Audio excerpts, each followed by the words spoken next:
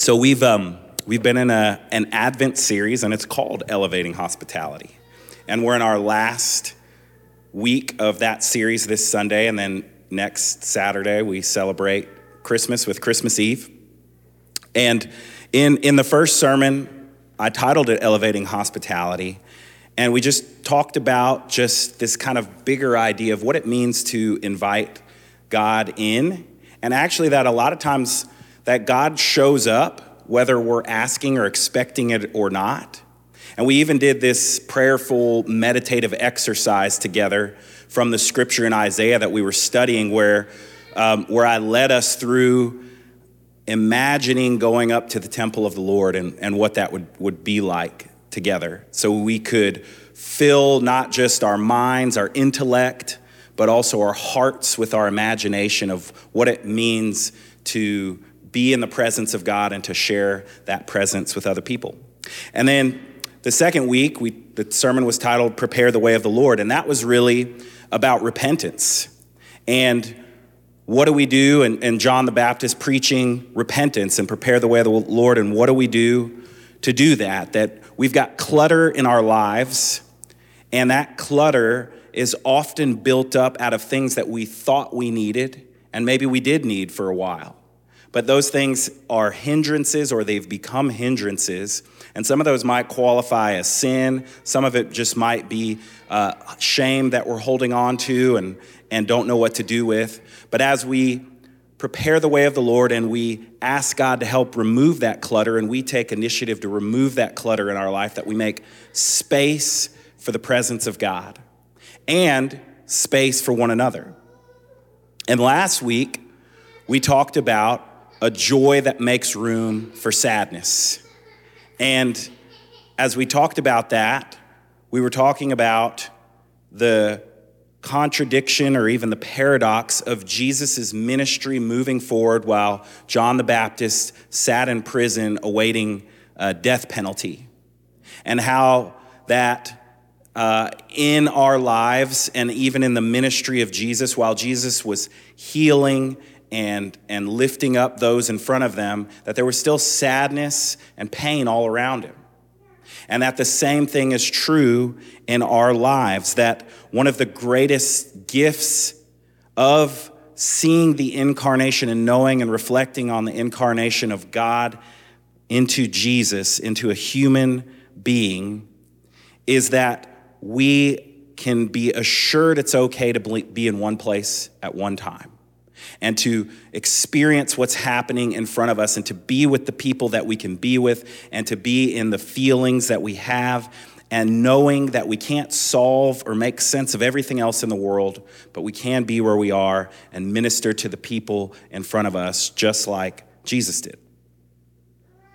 And in this sermon this morning, it's called Expecting Company. And what I want us to do is be able to look at two important things as we look at this birth narrative of Jesus. Is the very near idea right now at Advent that God came near to us through the person of Jesus, and celebrating that and looking at that in this scripture, but also to recognize and pay attention to the fact that the nearness of Jesus, that Jesus in his form on earth also drew attention to this incredibly important idea that is fresh and new every day, and that's that Jesus showed us that God was already here with us. That God was already here with us. Those are the two subjects for the sermon this morning, expecting company.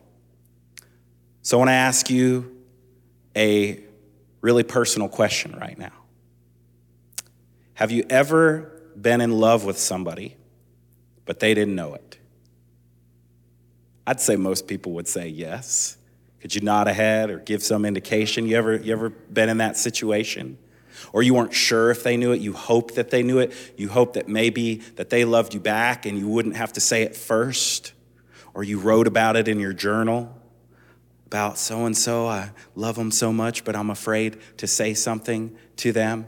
And you tried to make it obvious with certain gestures, like maybe you handed them something and you touched their finger for a little while before you let go of it, or you just, when they were talking to you, you just made a lot of eye contact, and you kind of blinked a little bit too much, right? You did nice things for them that you'd never done for anybody else, and maybe your mom complained about you not doing all the time. You left all these little indicators that you loved that person, but maybe you just didn't know if they knew. And as I was thinking about these scriptures and this time anticipating Jesus' birth and Advent, I think God's kind of in that position with us sometimes, where God has left all these beautiful little notes and indicators all over that God is completely in love with us, that we are the beloved of God. And we are so preoccupied with other things, with other concerns, with other busyness, or maybe even boredom, or whatever it might be, and we miss it. We miss those things. So much so that God said, okay, I'm going to show up in a very obvious way. I'm going to show up in a human being. I'm going to show you exactly what it sounds like and what it looks like. So if you've been attending the Advent services, you've noticed that there's a theme every week. And this week, the theme is, in fact, love.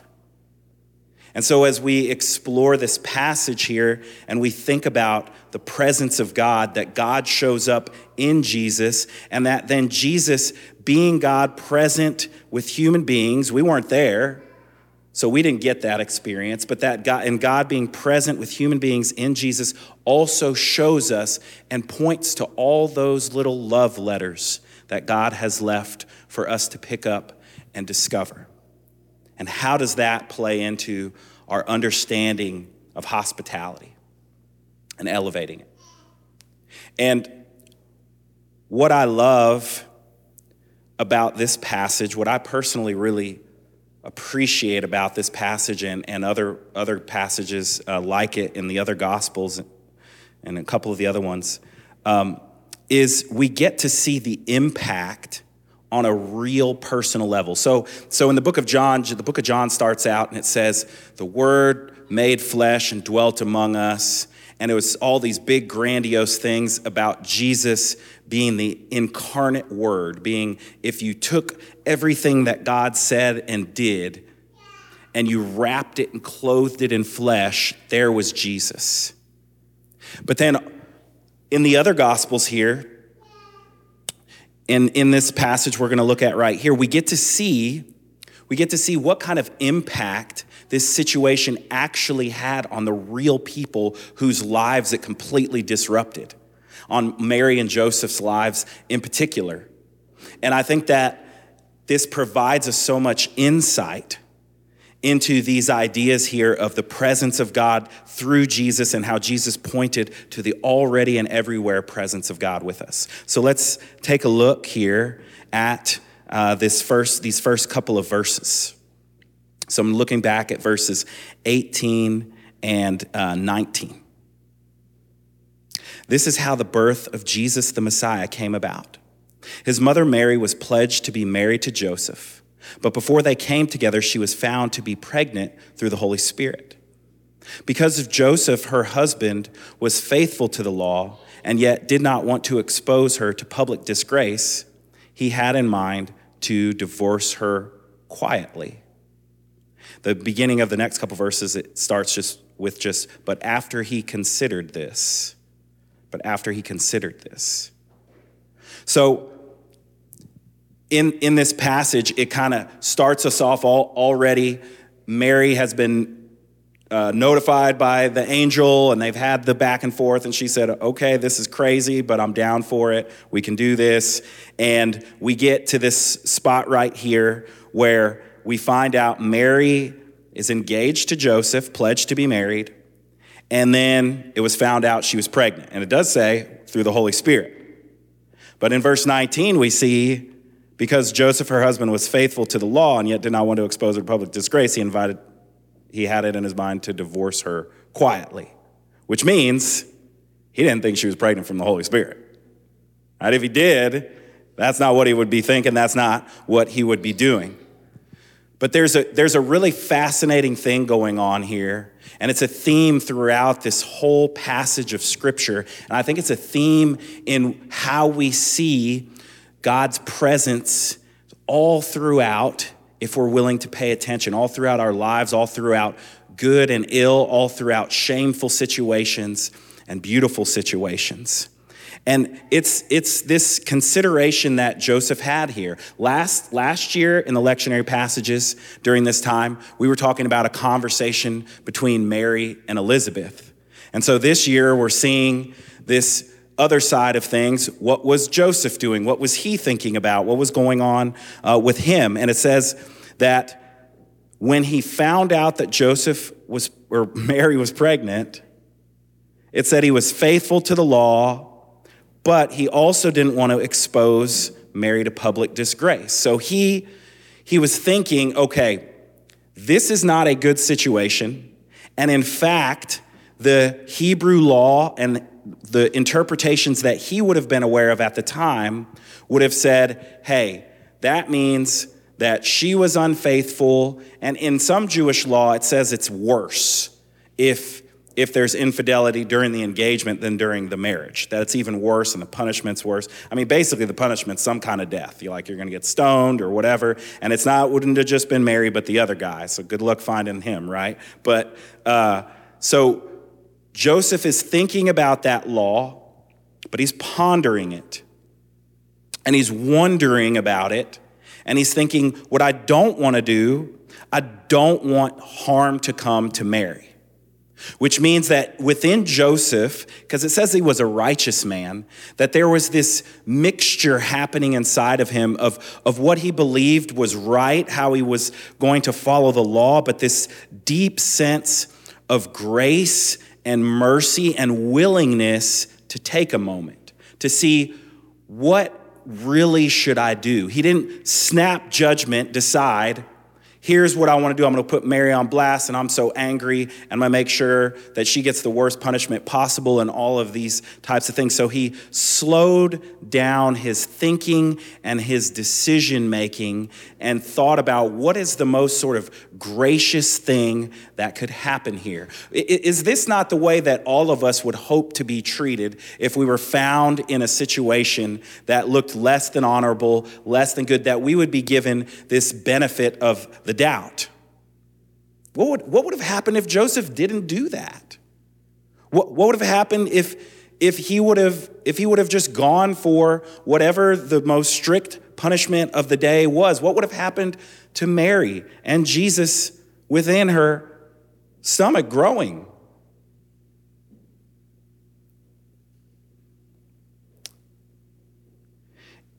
In the previous verses of this chapter, Matthew chapter 1, there's a genealogy for Jesus. And the writer Matthew, he wrote this for a lot of different purposes. But one of the purposes was to show that Jesus was from the bloodline of royalty and the patriarchs, and so that he had a legitimate and prophetic right to be a Messiah for the Jewish people. But if that was Matthew's only goal, this genealogy would have looked really different.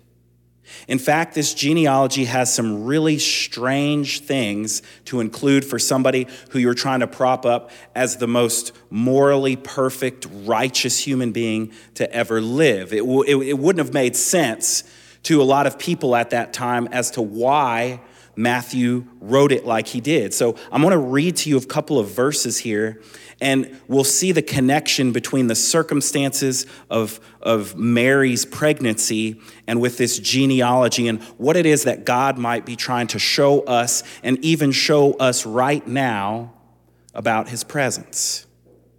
So verse 1 in Matthew chapter 1, it says, "This is the genealogy of Jesus the Messiah, the son of David, the son of Abraham.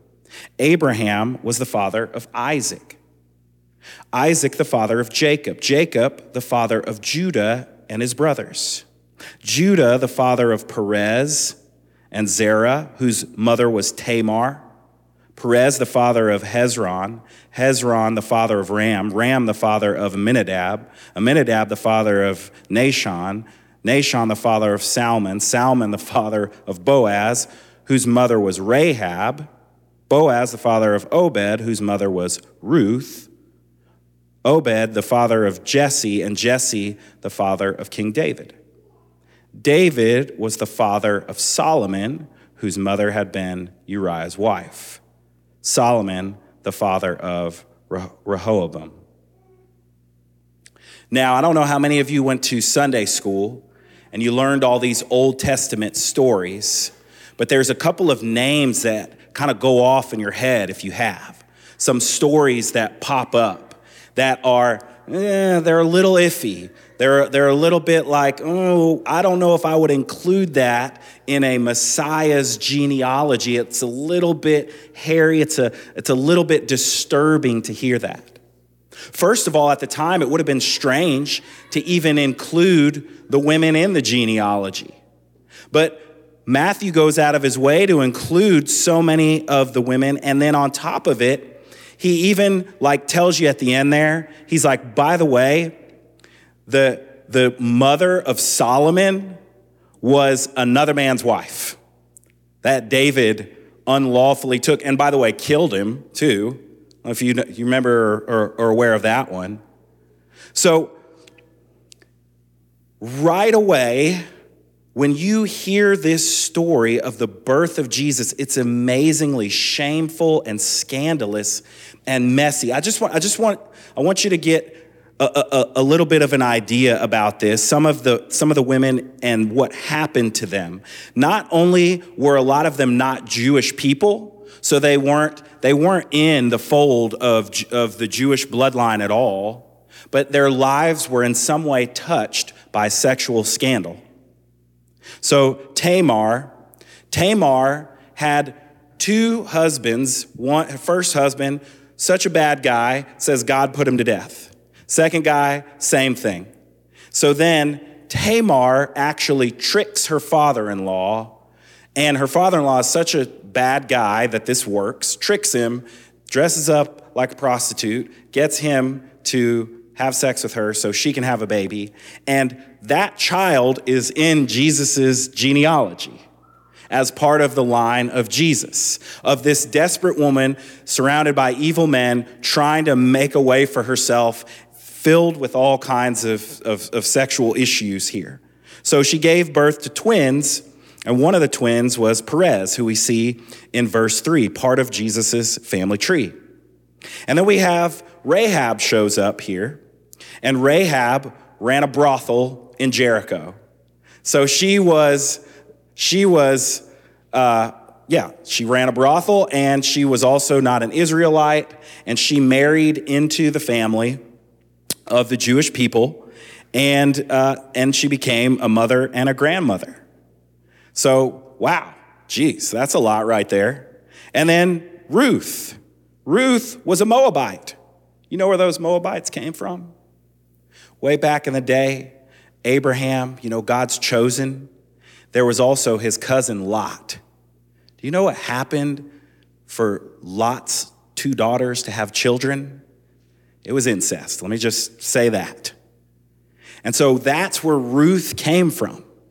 And Ruth is married into the Jewish people after her husband dies, and she becomes the great-grandmother to David, King David. And like I mentioned a moment ago, King David, he takes somebody else's wife. She has no choice in the matter. He's the king of the entire nation, and the child that they have together is Solomon, like one of the greatest kings in the story of Israel. Scandal after scandal that Matthew brings into the genealogy and lineage of Jesus. And it ends with an engaged woman who is now pregnant outside of wedlock. As I think about the activity and the presence of God, and I think about the ways that I have been shamed and I've shamed myself about where God might be willing to operate, when I read this genealogy, what I find is that the presence of God is not afraid of scandal or shame, is not afraid of whatever has been done to you or what you have done to others, that God isn't going to leave you or forsake you based on those types of things, that you don't have to get it all right or clean it all up to be able to experience and to have God's love and presence with you, that this is a scandalous God here in the midst of so much shame. So here's the thing, because some of you are like, yeah, I've heard that. I grew up evangelical. I know that. But here's the thing.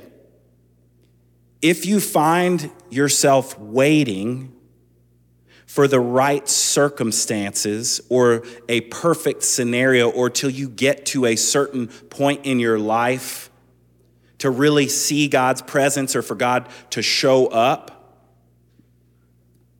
you might spend all your time looking for something, believing it's somewhere on the horizon once you get things right, once you get things cleaned up, and you miss the love letters that are already in your midst. You hear what I'm saying? We do that all the time in our relationships with one another. Why wouldn't we do it with God as well?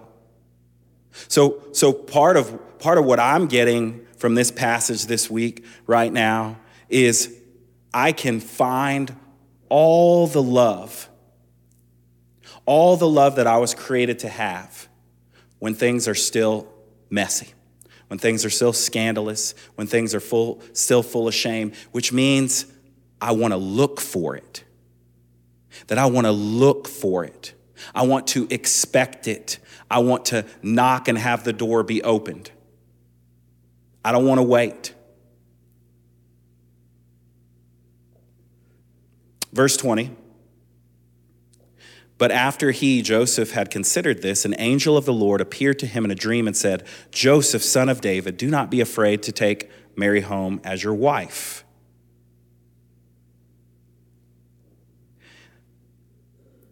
So Joseph is trying to figure out what he's going to do. The answer isn't apparent or easy for him to get to. But in the midst of him not thinking so black and white, not moving straight from the fear of what's happening into judgment and condemnation, he actually has enough time to consider and to fall asleep. And when he does, he gets new information and finds out, hey, Mary, as crazy as this sounds, is actually telling the truth. And that when she has the child, you're to give him the name Jesus, because he will save his people from their sins.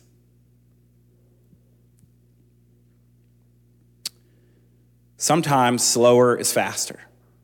Sometimes there's areas of our life that we want to resolve, that we're so quick to try to make sense of, and maybe we're missing the activity of God because it isn't clean, because there's shame around it, because we imagine that God wouldn't operate in those type of spaces and situations. Maybe there is more grace to be had there. Maybe there is a way that things can become reconciled that we hadn't yet not considered.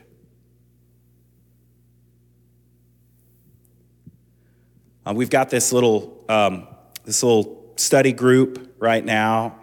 I call it BTS, and it's initials, but also a boy band that Tori likes.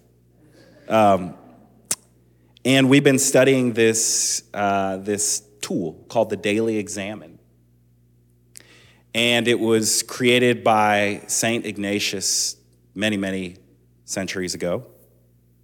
And the idea of the daily examine is that at lunchtime or in the evening that you reflect on your day.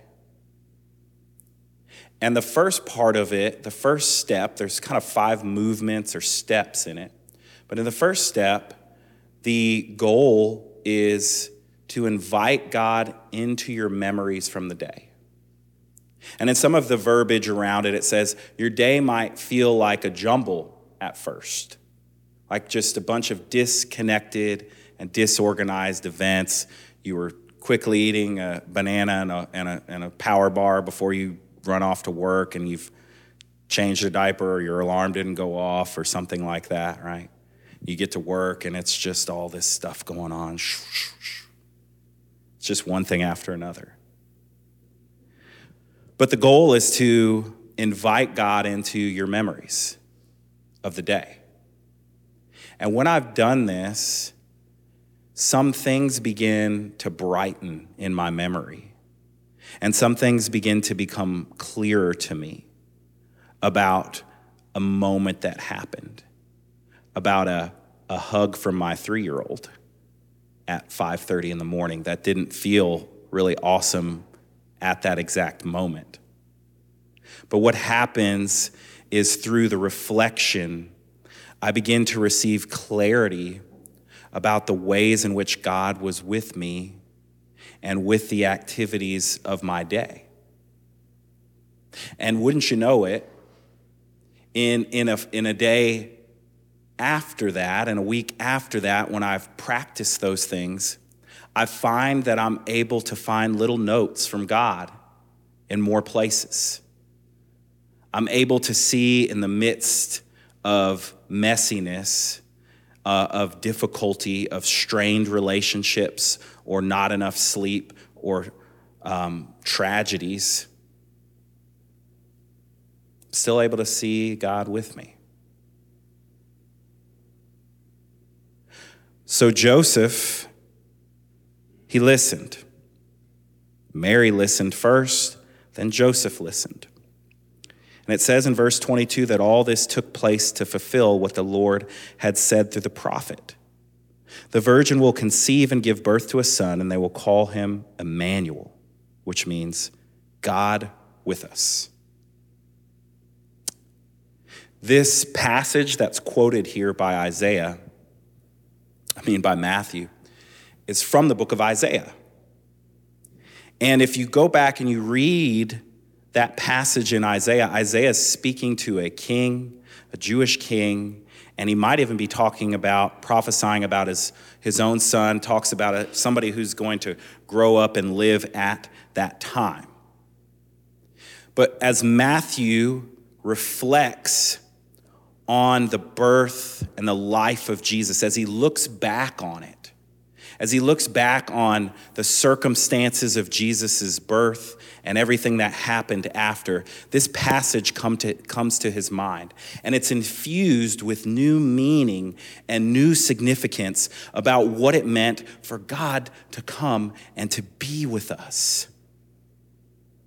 And he said, this has to be actually about Jesus. It's got to be actually about him. And this is not an abnormal thing. It's abnormal for us more in Christian thinking and Christian theology. But there's even this entire holy text in Judaism called the Mishnah.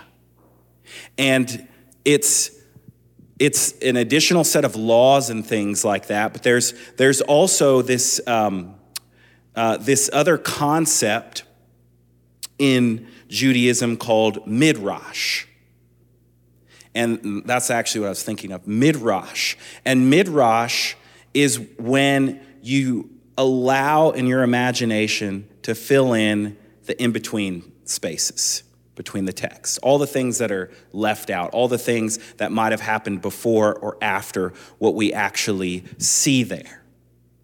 It's inviting our interpretive imagination into the scriptures in ways that the Old Testament and New Testament writers did pretty freely and often.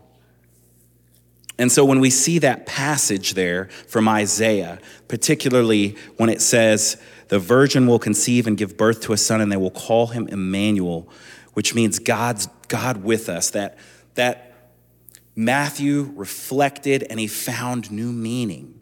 He found new presence of God's love in that passage. And I want to read to you a quote from this Jewish scholar named Lawrence Kushner. He wrote this book, and the whole book is around, I think it's called, what is it called? It's called God was here and I was unaware. It's the line that Jacob says when Jacob falls asleep, sees this ladder of angels ascending and descending in and out of heaven, descending and ascending, ascending and descending in that order. And he's talking about this interpretive exercise of midrash, and I want to read what he says about this here. He says, imagine, for instance, that your life, as it superficially appears to others, is the apparent text. So imagine your life is like the text of the scriptures. Beneath and within you move forces and fantasies, often concealed from those watching and even from yourself, that are the metrics for each outward event. So just like when somebody sees your life, there's all kinds of other things going on underneath that we don't know what somebody is thinking or feeling or why they're choosing to do what they do just based on the surface. And he's saying you can read the text like this as well. He says, in a similar way, midrash attempts to imagine how the apparently discordant words of the text might be woven into a larger, coherent whole. Such an approach is more than literary criticism. Only when the words of the text are holy, or like a love letter, are read with a diligence of attention, wondering on reverence, can midrash occur.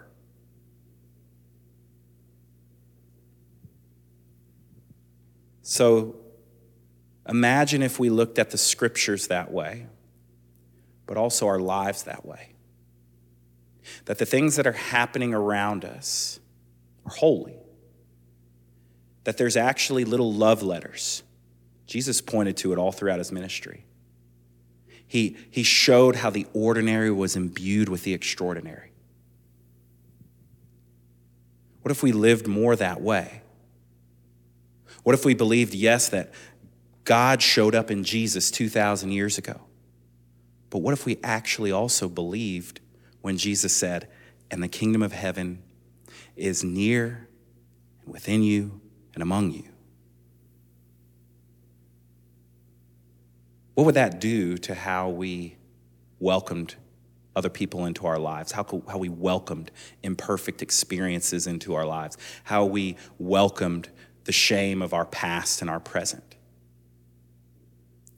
A few days ago, we had, as I'm sure many of you did, had some parties, some holiday parties, some Christmas parties, some school events. Last day of school, our kids are home for 2 weeks now, and we're shaking in our boots, and our Santa boots. And there was a particularly tense moment at home.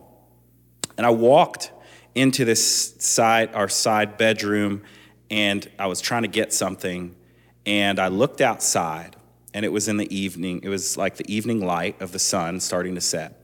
And there's this real ugly azalea bush right outside that window. And at least it's ugly to me right now. But what was happening is the light from the evening sun was hitting those leaves, and those leaves were glowing. They were incandescent with light. And at the same time that the leaves were glowing with light, there was also a shadow being cast on the window. And so there was this shadow moving, and then there was this beautiful incandescent light there. And when I looked at that, I said, God was here and I was unaware. I saw this love letter.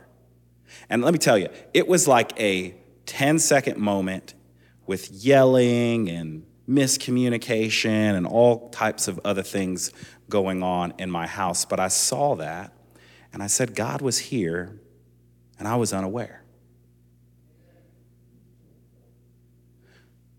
When I think about this gift of Advent, what I want to, as I'm closing, what I want to remind and encourage each of us to do is to not just think about, like I said, Jesus' birth 2,000 years ago, but what Jesus pointed us to. That perhaps, if we look for it now, that we can find love letters of God's presence, that we can find holy moments where we can say, I gotta like take off my shoes, or I gotta do something here because I've just realized I'm on holy ground, that God is present and here with us in this moment, communicating love to us. I want you to hope for that this Christmas. I want you to expect it, to ask, to knock, to seek. Verse 24, when Joseph woke up, he did what the angel of the Lord had commanded him and took Mary home as his wife. I'm so glad. Let's pray. Lord, thank you for the work you're doing in our world in the midst of tragedy and in the midst of things that didn't go our way. I pray that you would visit us in ways that are so apparent to us we can't deny them. And we can receive love from you. Amen.